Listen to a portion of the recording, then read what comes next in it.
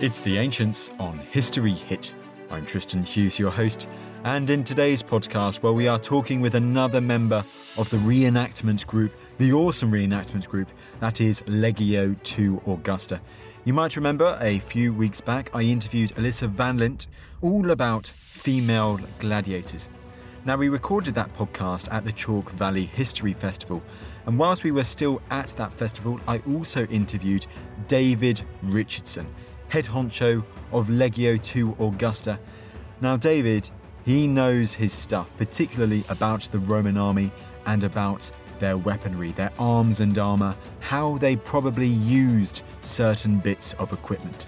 And so in this episode, David and I will be talking about various weapons used by the Romans. We're going to be looking at swords, daggers, spears, javelins, and more. So without further ado, here's David.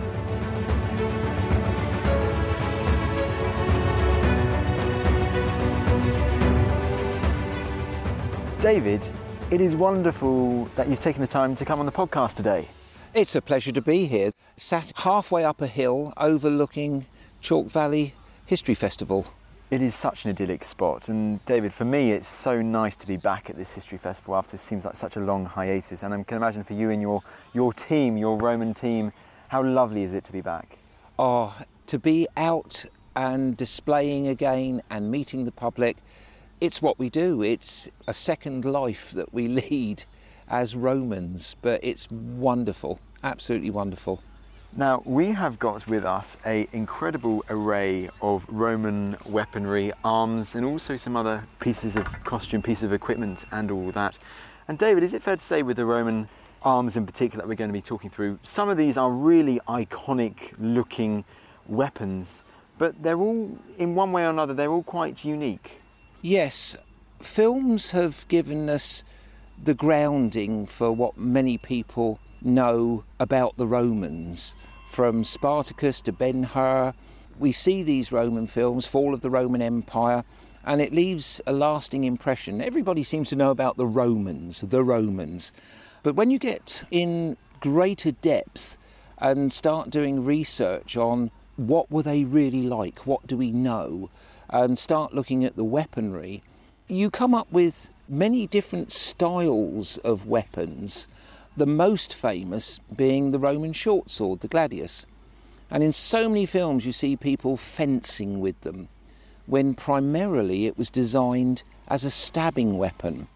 And the reason for that was that Rome's enemies tended to use a long slashing sword. An Iron Age sword was primarily this swinging sword with an Iron Age warrior on the other end of it.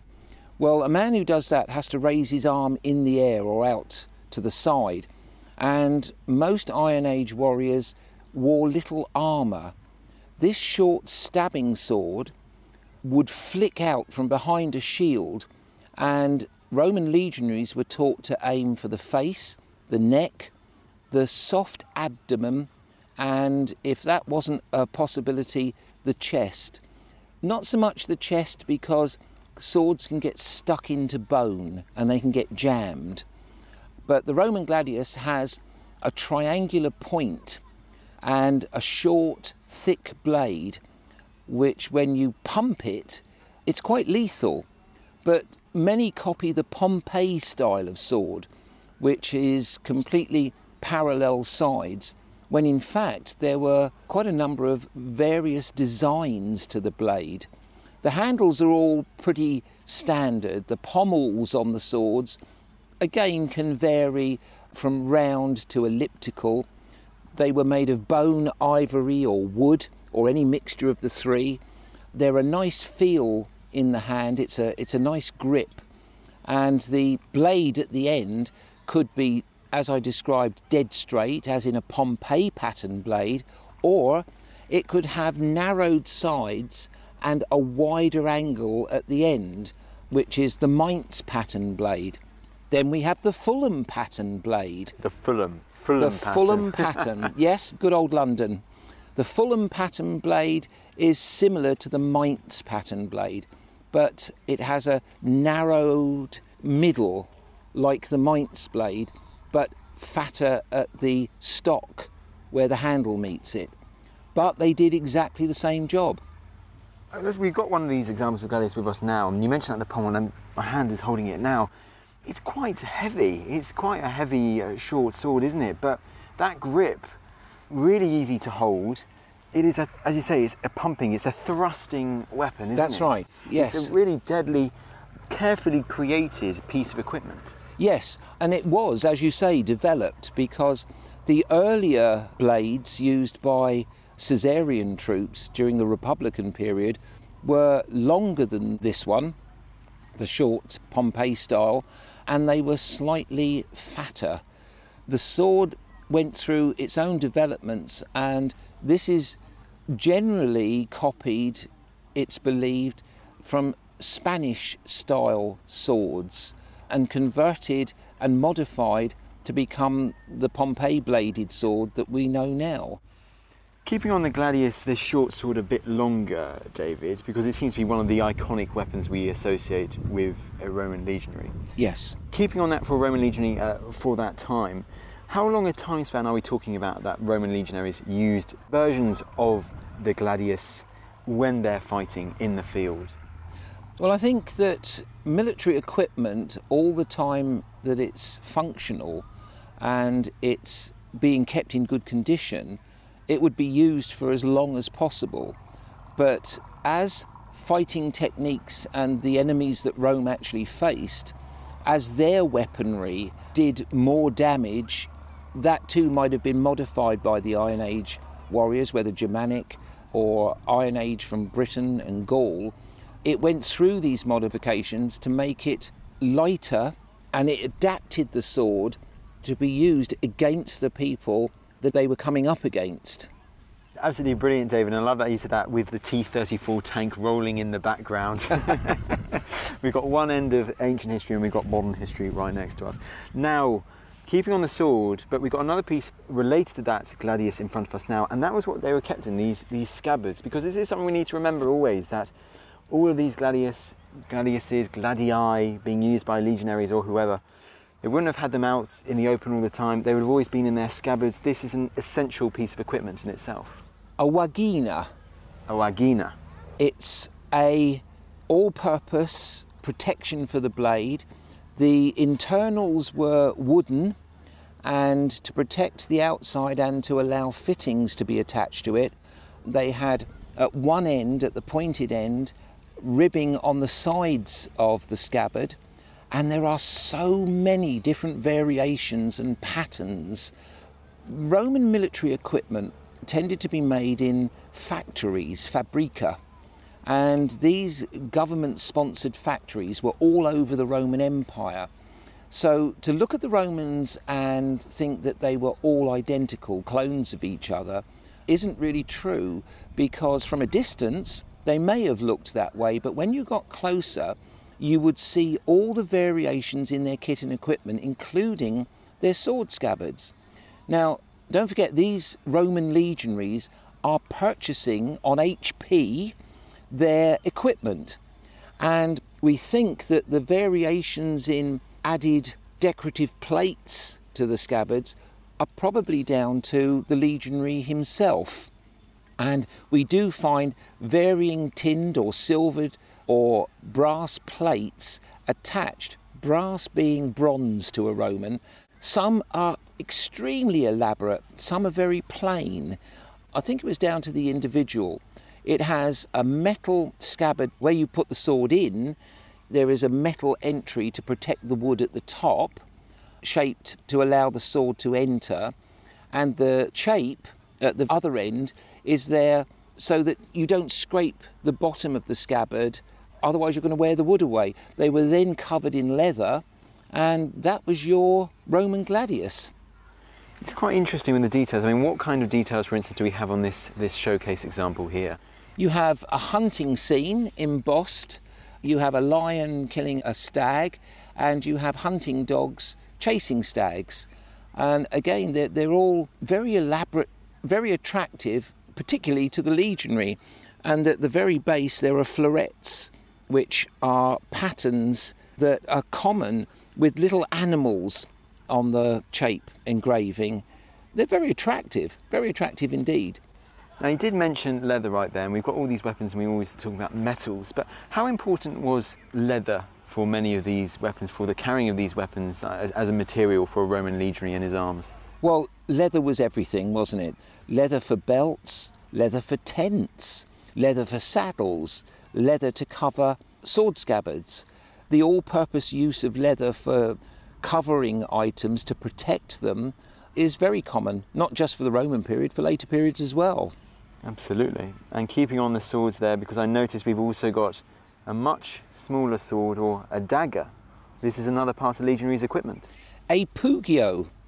It is a sidearm, as you say, a dagger, and it's got a very, very sharp entry point. Like the gladius, the tips of these weapons were designed to puncture, and the blade of both the gladius and the pugio widen quite quickly away from the tip, and they're designed to cause massive hemorrhaging.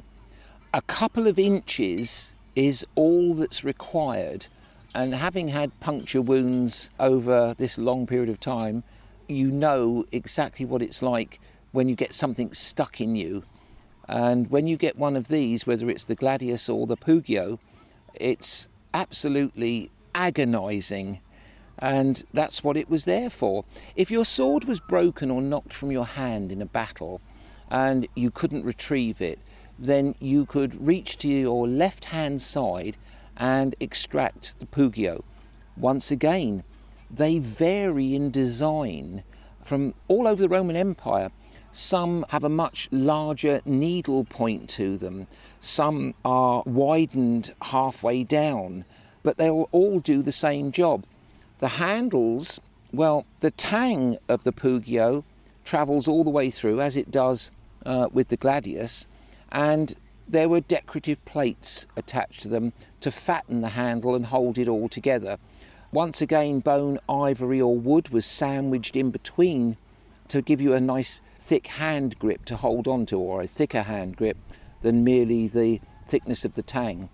And the handles, once again, could be decorated or very plain, maybe down to legionary choice again, personal choice. David, I love all that you said there, and just looking at the designs, if I might, just yes. a feel of it as well. It's, as you said, the grip, the whole design of the blade itself. Of course, there is regional variation, as you say, from across the empire, but it does really feel like this is just a miniature version of this, equipped for the same sort of purpose, shall we say. If he loses his sword, he still has a thrusting weapon at hand. Yes. Forgive the shooting in the background, that is Chalk Valley, but it does feel like a miniature version of the gladius. Yes, and used at much closer quarters than the gladius. You have to get quite close to use a pugio. There is one instance of legionaries being sent out against an enemy just with their pugios. What that entailed, or why that happened, we're not sure, but there's certainly a carving showing legionaries going into battle with just the pugio. We can imagine maybe these are the sorts of daggers that were used that the senators smuggled inside their togas when they assassinated Julius Caesar on the Ides of March. I think they most certainly would have been. It's this type of weapon that did what it did to Gaius Julius Caesar, Julius Caesar. But yes, it's certainly one of these weapons, small enough to be smuggled inside a toga and then taken out when needed. So moving on then to the other key weapon of the legionaries. David, what have we got here? You have two pila. One is a weighted pila, which we see on stelae that show the Praetorian Guard marching along. It looks very much like an ordinary pilum, but it has a lead or bronze ball attached to the shaft of the pila underneath the head, where the tang that holds the iron shaft of the pila is. So if we start at the very tip with its point, its penetrating point, you travel down the iron of the shaft of the javelin. It then enters the stock at the top of the javelin, but just underneath that is fixed a lead ball in this case. And the impact of that would be greatly increased because of obviously the weight of the ball. Whereas the other javelin we have here, by its side, they're very, very similar to look at, apart from the ball. Perhaps the weighted peeler were used at closer range and perhaps with greater stopping power. We don't actually know for certain. So what are the debates around the peeler and the legionary? Let's go into the nitty-gritty fun detail of it all around what were used, what types. From a living history perspective and reconstructing what we're seeing from archaeological finds and from what we're seeing represented in carvings, it's quite difficult. There isn't enough surviving to be absolutely 100% certain about any of it. Experimentation, yes, can tell us quite a lot. The javelins themselves were used at the beginning, at the opening of a confrontation, a battle. The legionaries would throw the javelin to literally slow down an enemy that was charging en masse at them, because nobody, no matter how much armour they're wearing or how well they're trained, can actually stand there and receive hundreds, if not thousands, of warriors just smashing into them. So you have to slow that charge down. Now, a peeler throw would do just that. And if you missed any of the people that were coming at you and they landed in the ground, they're a trip hazard. If they hit, even better, they'll puncture a shield, they'll puncture the human body.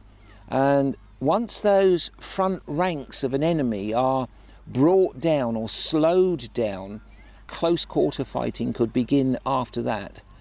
Because most of the tribes used this en masse bull of a charge into an enemy as part of their fighting technique. Well, the Romans didn't just stand still and wait for this to happen. They would advance against an enemy after the peeler had been thrown. And this is exactly what we therefore see with Boudica, isn't it? With the attack up the hill and the Romans staying where they were. They were throwing these peeler against lightly armed Britons and then going on the offensive. Most of the stories that surround Boudica's revolt was that very last battle, and by the way, she didn't actually realise how close she came to kicking the Romans out of Britain. It was that last battle that was the turning point. We're told that the Romans were at the end, up an incline of a hill, in a narrowed valley. So the valley is getting narrower towards the top, which meant the mass of warriors, in their usual fighting technique, surged up the valley to get at the Romans, but were also being squashed in by the narrowness of the valley. There were woods either side, apparently. And that in itself disabled them from having the room to swing the long slashing sword that tended to be the favourite weapon for the Briton.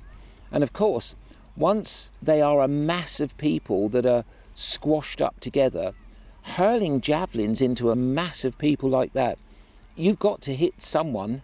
You can't miss. And that would create a devastating effect on the front ranks. The rear ranks couldn't advance, but the Romans could. And these short stabbing gladiuses licking in and out from behind the shield, the scutum, would have been a slaughter, an absolute slaughter. Is that why, when we're looking at these weapons, we need to realise how they wouldn't have been used, shall we say, separately? They would have been used by the Romans in a battle, such as Boudica's. They would have been used together. So the pilum first and then the gladius afterwards, to make sure that these weapons were used to the greatest, infamous, deadly effect. Yes, you've hit the nail on the head there.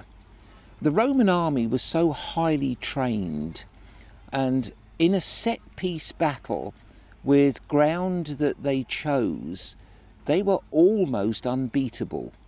But if you took them out of that context, for example, the Varus disaster, when in 9 AD they lost 3 complete legions in the Teutoburg forest, string a legion out in a wood where they can't form up, where they can't make the testudo or the cuneum, the wedge, where they can't function as they had been trained, and they become a lot less invulnerable at that point, which is why and how over 3 days 3 legions were lost.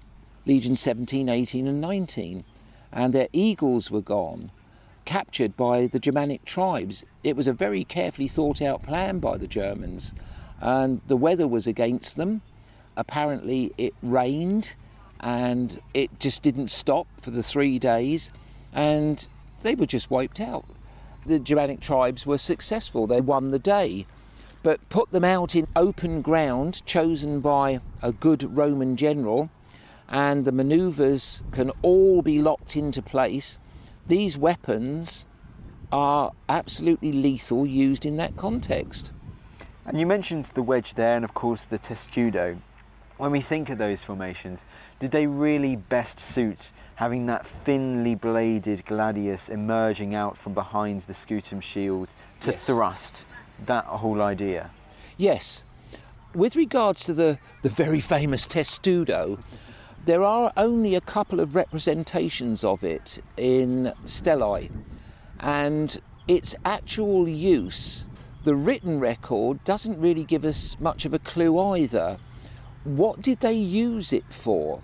The stelae show the testudo in use up against a wall of a hill fort, for example, or the wall of a town. And once it had got there, what do you do with it? Where'd you go? There's no battering ram inside, so it's pointless taking it up to a gate to batter that down. We just don't know enough. We don't know its actual use. Certainly it might get a body of men close to a fortification, defended by their shields very well, in fact. But when you've got them there, what do? Do they suddenly disperse? I've seen in films, dare I say, a running testudo. In one very, very good film, by the way. Probably not. It's a very hard formation to keep when you're actually walking it, and you only need one person to trip or fall or tread on somebody's heels, and everybody inside that testudo is going to fall over. So when you see a running testudo, tongue-in-cheek perhaps. It is quite interesting to imagine Roman soldiers falling over like dominoes if that happened in a testudo. That's exactly what would have happened.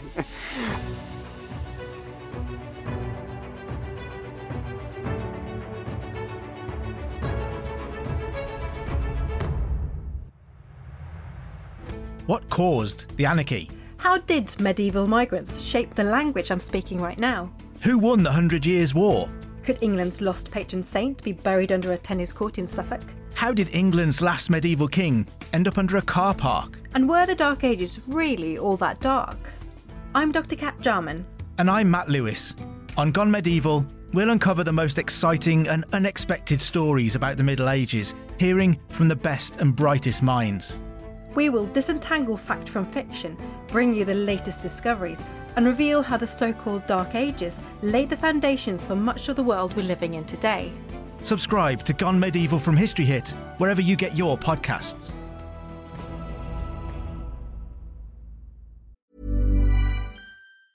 There's never been a faster or easier way to start your weight loss journey than with PlushCare. PlushCare accepts most insurance plans and gives you online access to board-certified physicians who can prescribe FDA-approved weight loss medications like Wegovy and Zepbound for those who qualify. Take charge of your health and speak with a board-certified physician about a weight loss plan that's right for you. Get started today at plushcare.com/weight-loss. That's plushcare.com/weight-loss. plushcare.com/weight-loss. I'm Professor Susanna Lipscomb, and on Not Just the Tudors from History Hit, I'm looking for answers to the big questions about every aspect of life in the early modern period. Like, how did the memory of Anne Boleyn continue to influence the court of her daughter, Elizabeth I? How were fairies brought to life on the Elizabethan stage? And how did the arrival of male-only doctors threaten the lives of women? In other words, not just the Tudors, but most definitely also the Tudors. Twice a week, every week. Subscribe now and follow me on Not Just the Tudors from History Hit, wherever you get your podcasts.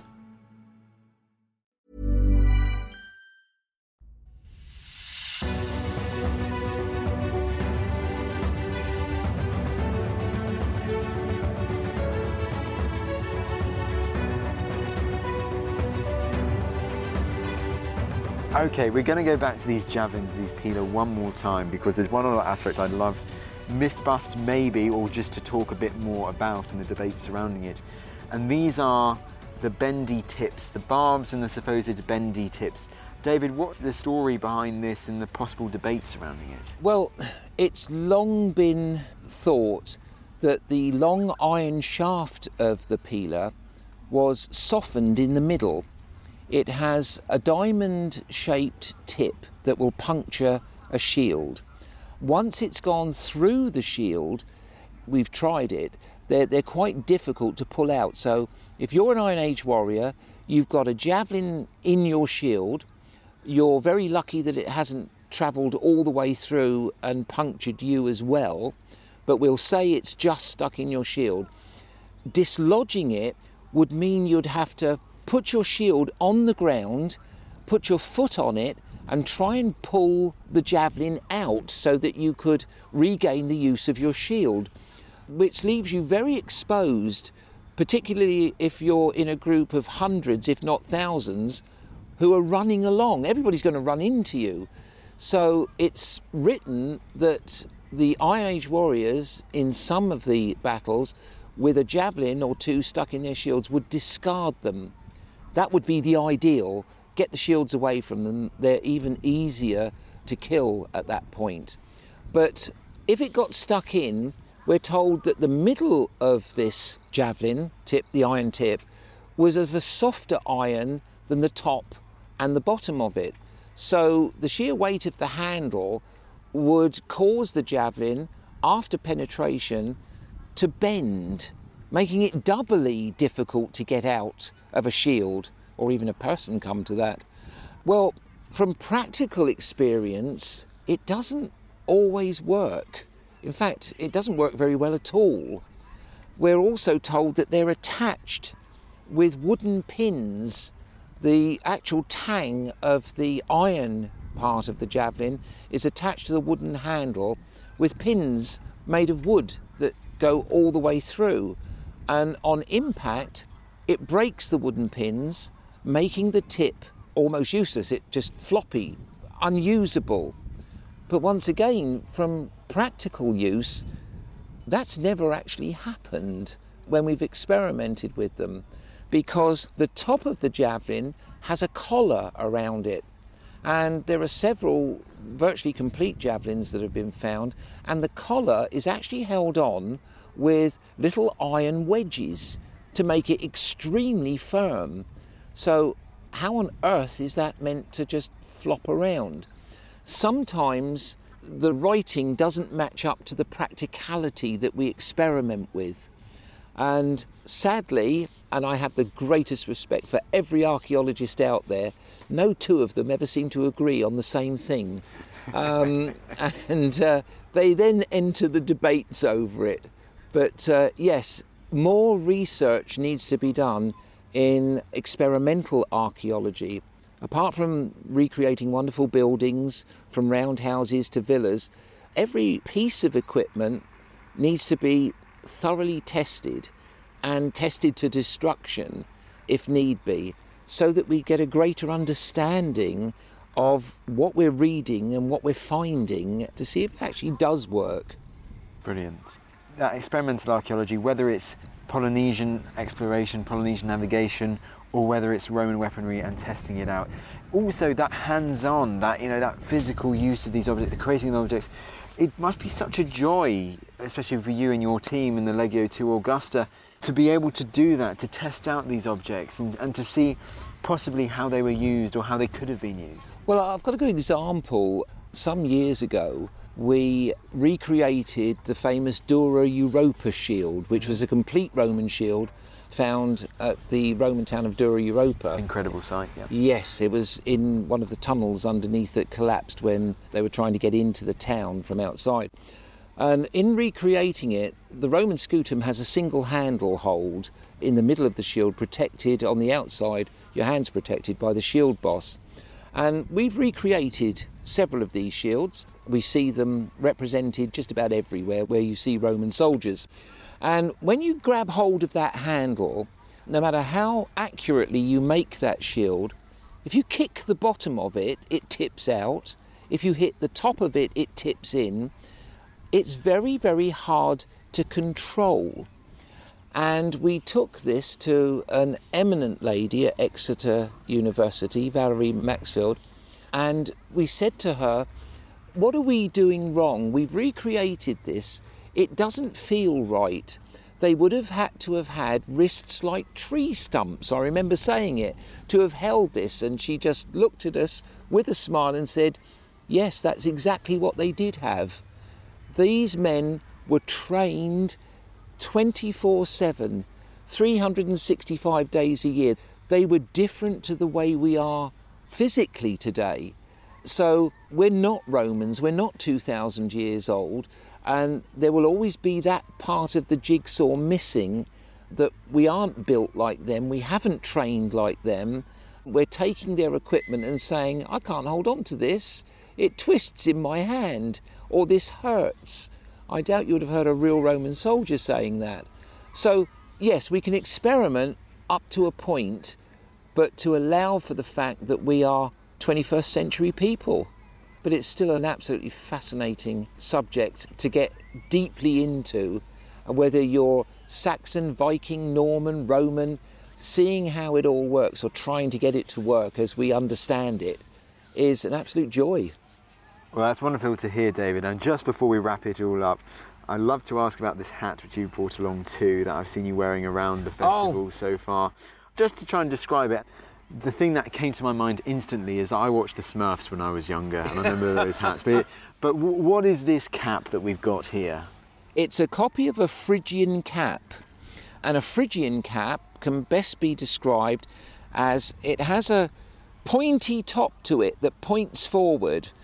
We're not 100% certain whether they were felt or a type of felting or whether they were material. It's a bit like a modern army forage cap.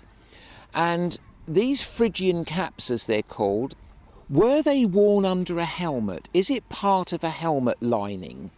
Because so many of the tops, rather than stick out, are flattened. And we've asked the question, is this part of your helmet lining? Would you have worn it under your helmet or not? Or was your helmet padded?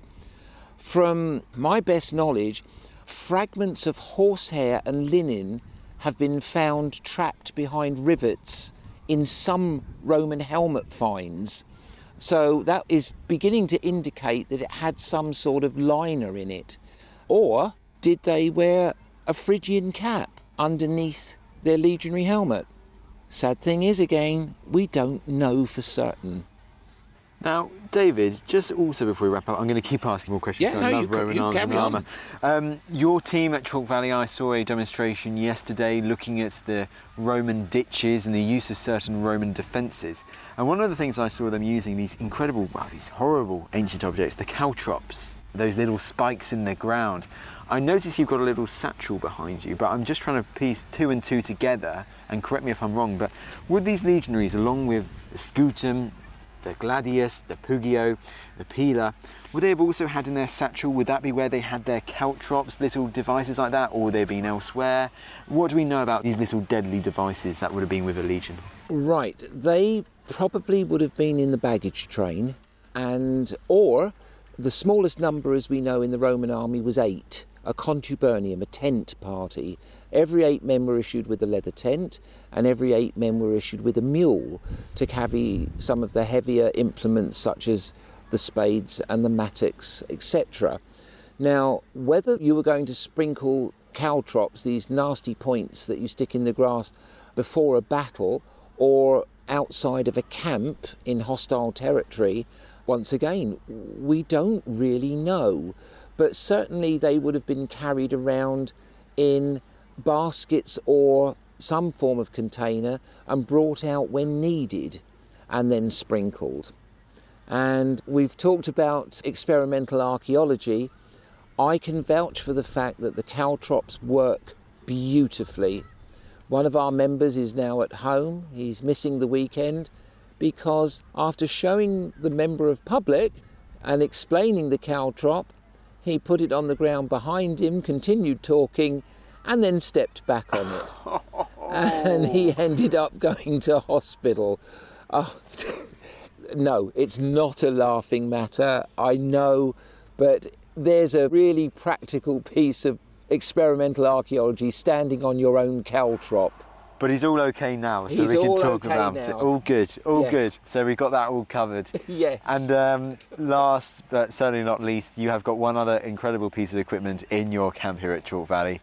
We've done some work on it before in a previous History Hit documentary too. And this is one of the artillery devices that we would have seen in these Roman legions. What are these artillery pieces? Well, there were two forms of them, basic forms of them.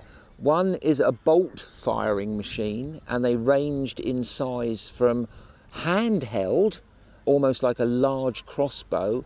Then they were put on stands as they got larger and larger. We're told also that for sieges, such as Masada, the artillery was brought prefabricated and assembled, because when you look at the stone balls that were shot up to the top of Masada, they're bigger than footballs, and the mathematics involved in the construction of those machines will only allow a certain size of machine to discharge either a bolt or a stone of a certain size. So the machines that hurled larger than football stones to the top of Masada must have been very large machines indeed. Whereas the field pieces, we're told 60 per legion, were lighter, could be moved around on small carts pulled by mules, and they would either fire iron-tipped bolts or stones the size of a tennis ball. And if you can imagine once again, shooting a stone ball into the massed ranks of an enemy, it would have been devastating. Absolutely, I can imagine. And actually, that last thing has made me ask one more piece of equipment that I'd like to ask about, because it's sometimes often overlooked. Now, the sling at all, and slingshot. We see slingshot examples from various sieges in Roman times. Did a legionary have a sling at all? Yes. Now, every Roman legionary, when he joined up, was taught to swim if he couldn't swim. He was taught to ride a horse.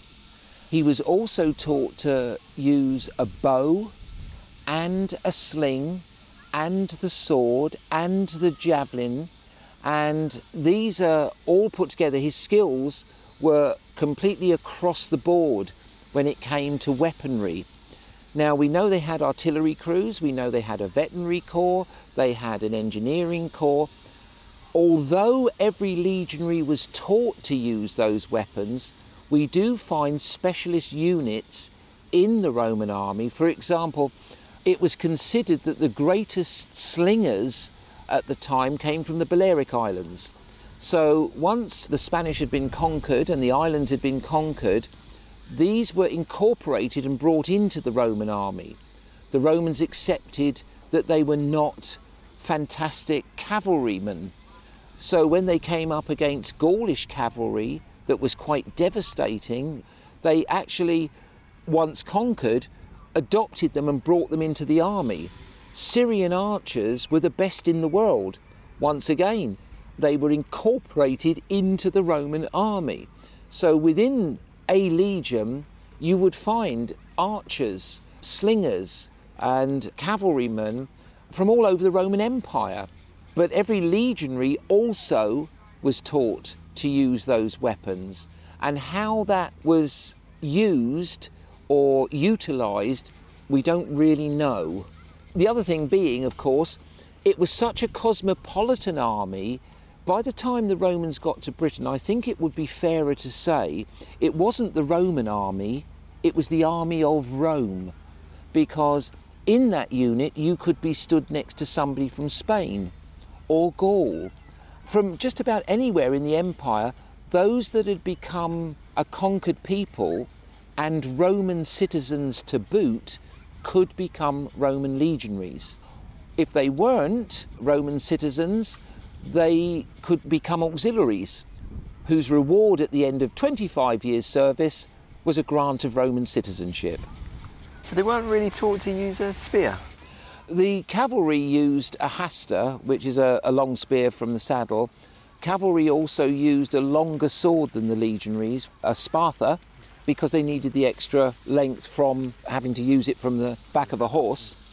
One of the things, just by the by, I find very odd that to our modern minds, a stirrup on a saddle is just so sensible and easy to use. Yet the Roman cavalry didn't have stirrups. And I don't know, it just doesn't seem right somehow. We've recreated Roman saddles, and there are some groups out there that are absolutely wonderful at riding Roman. But why they never ended up with a stirrup, I find very puzzling. But yes, a very, very cosmopolitan, highly trained, highly efficient army. But on top of that, you can also look on the other side of it. Some Roman soldiers, and we have this from the written record, joined the Roman army and didn't fight anyone at all in their whole 25 years service. They were used to keep the borders of the Roman Empire free from the barbarian hordes outside. And by that, anybody who wasn't a Roman citizen, the Romans considered a barbarian. David, I could ask questions about this all day, about the legionary equipment, about auxiliaries and so much more. But to wrap it all up, talk to me a bit about your organisation, your incredible team, Legio II Augusta. The group itself started from a weekend event that was advertised by Winchester City Council. Many years ago, I won't say how many, but it was many years ago, Winchester City Council had got hold of some stage costumes from London and advertised in the local paper for volunteers to come along and become Roman soldiers for the weekend at Danebury Hill Fort. And that's basically how it started.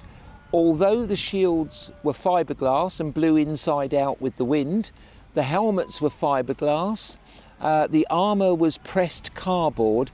It enthused all of us, there were 12 of us at the time, to want to do it properly, if that's the right word. And we went away with the idea of creating a reenactment or living history group based on the Roman period.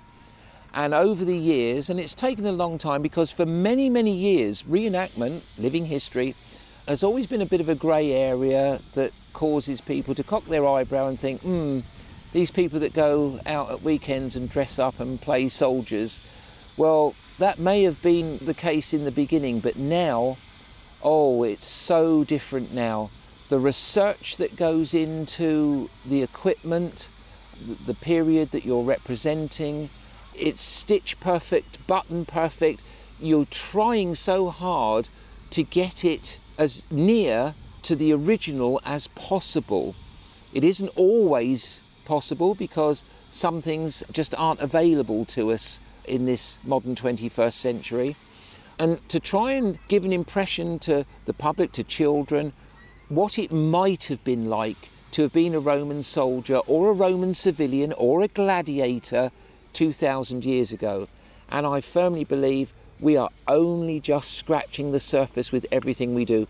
In fact, living history presentation, whatever period you represent, is now in many areas taken seriously by the academic world, who see what we do not as fun and games at weekend and a beer in the evening and bashing one another with iron swords. There's an immense amount of research and dedication that goes into trying to recreate life, whether it was 200, 400 or 2,000 years ago. And it's just a labour of love. And one day, please, one day, could somebody in this country, in the UK, do an archaeological theme park, create one that encompasses all those periods of history so that we could show the public, recreate the villas, the forts. It happens on the continent. They're way ahead of us, but there seems to be apathy towards recreating any buildings apart from little small things around the country, but nothing on any large scale.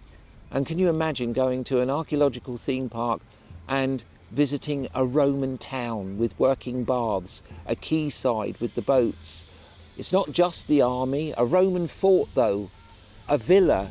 Let's see a villa properly reconstructed. Again, they do it on the continent, but over here, one day. David, one day indeed. And those would be pretty cool, but I think everyone would be dying just to see the inside of a Hellenic temple created. Yes. See, or of course forming a 128-man strong Macedonian phalanx. That would be the key draw, I think, my friend. This has been an incredible chat. David, thank you so much for taking the time out. It's been a pleasure. Any time at all. Any time at all.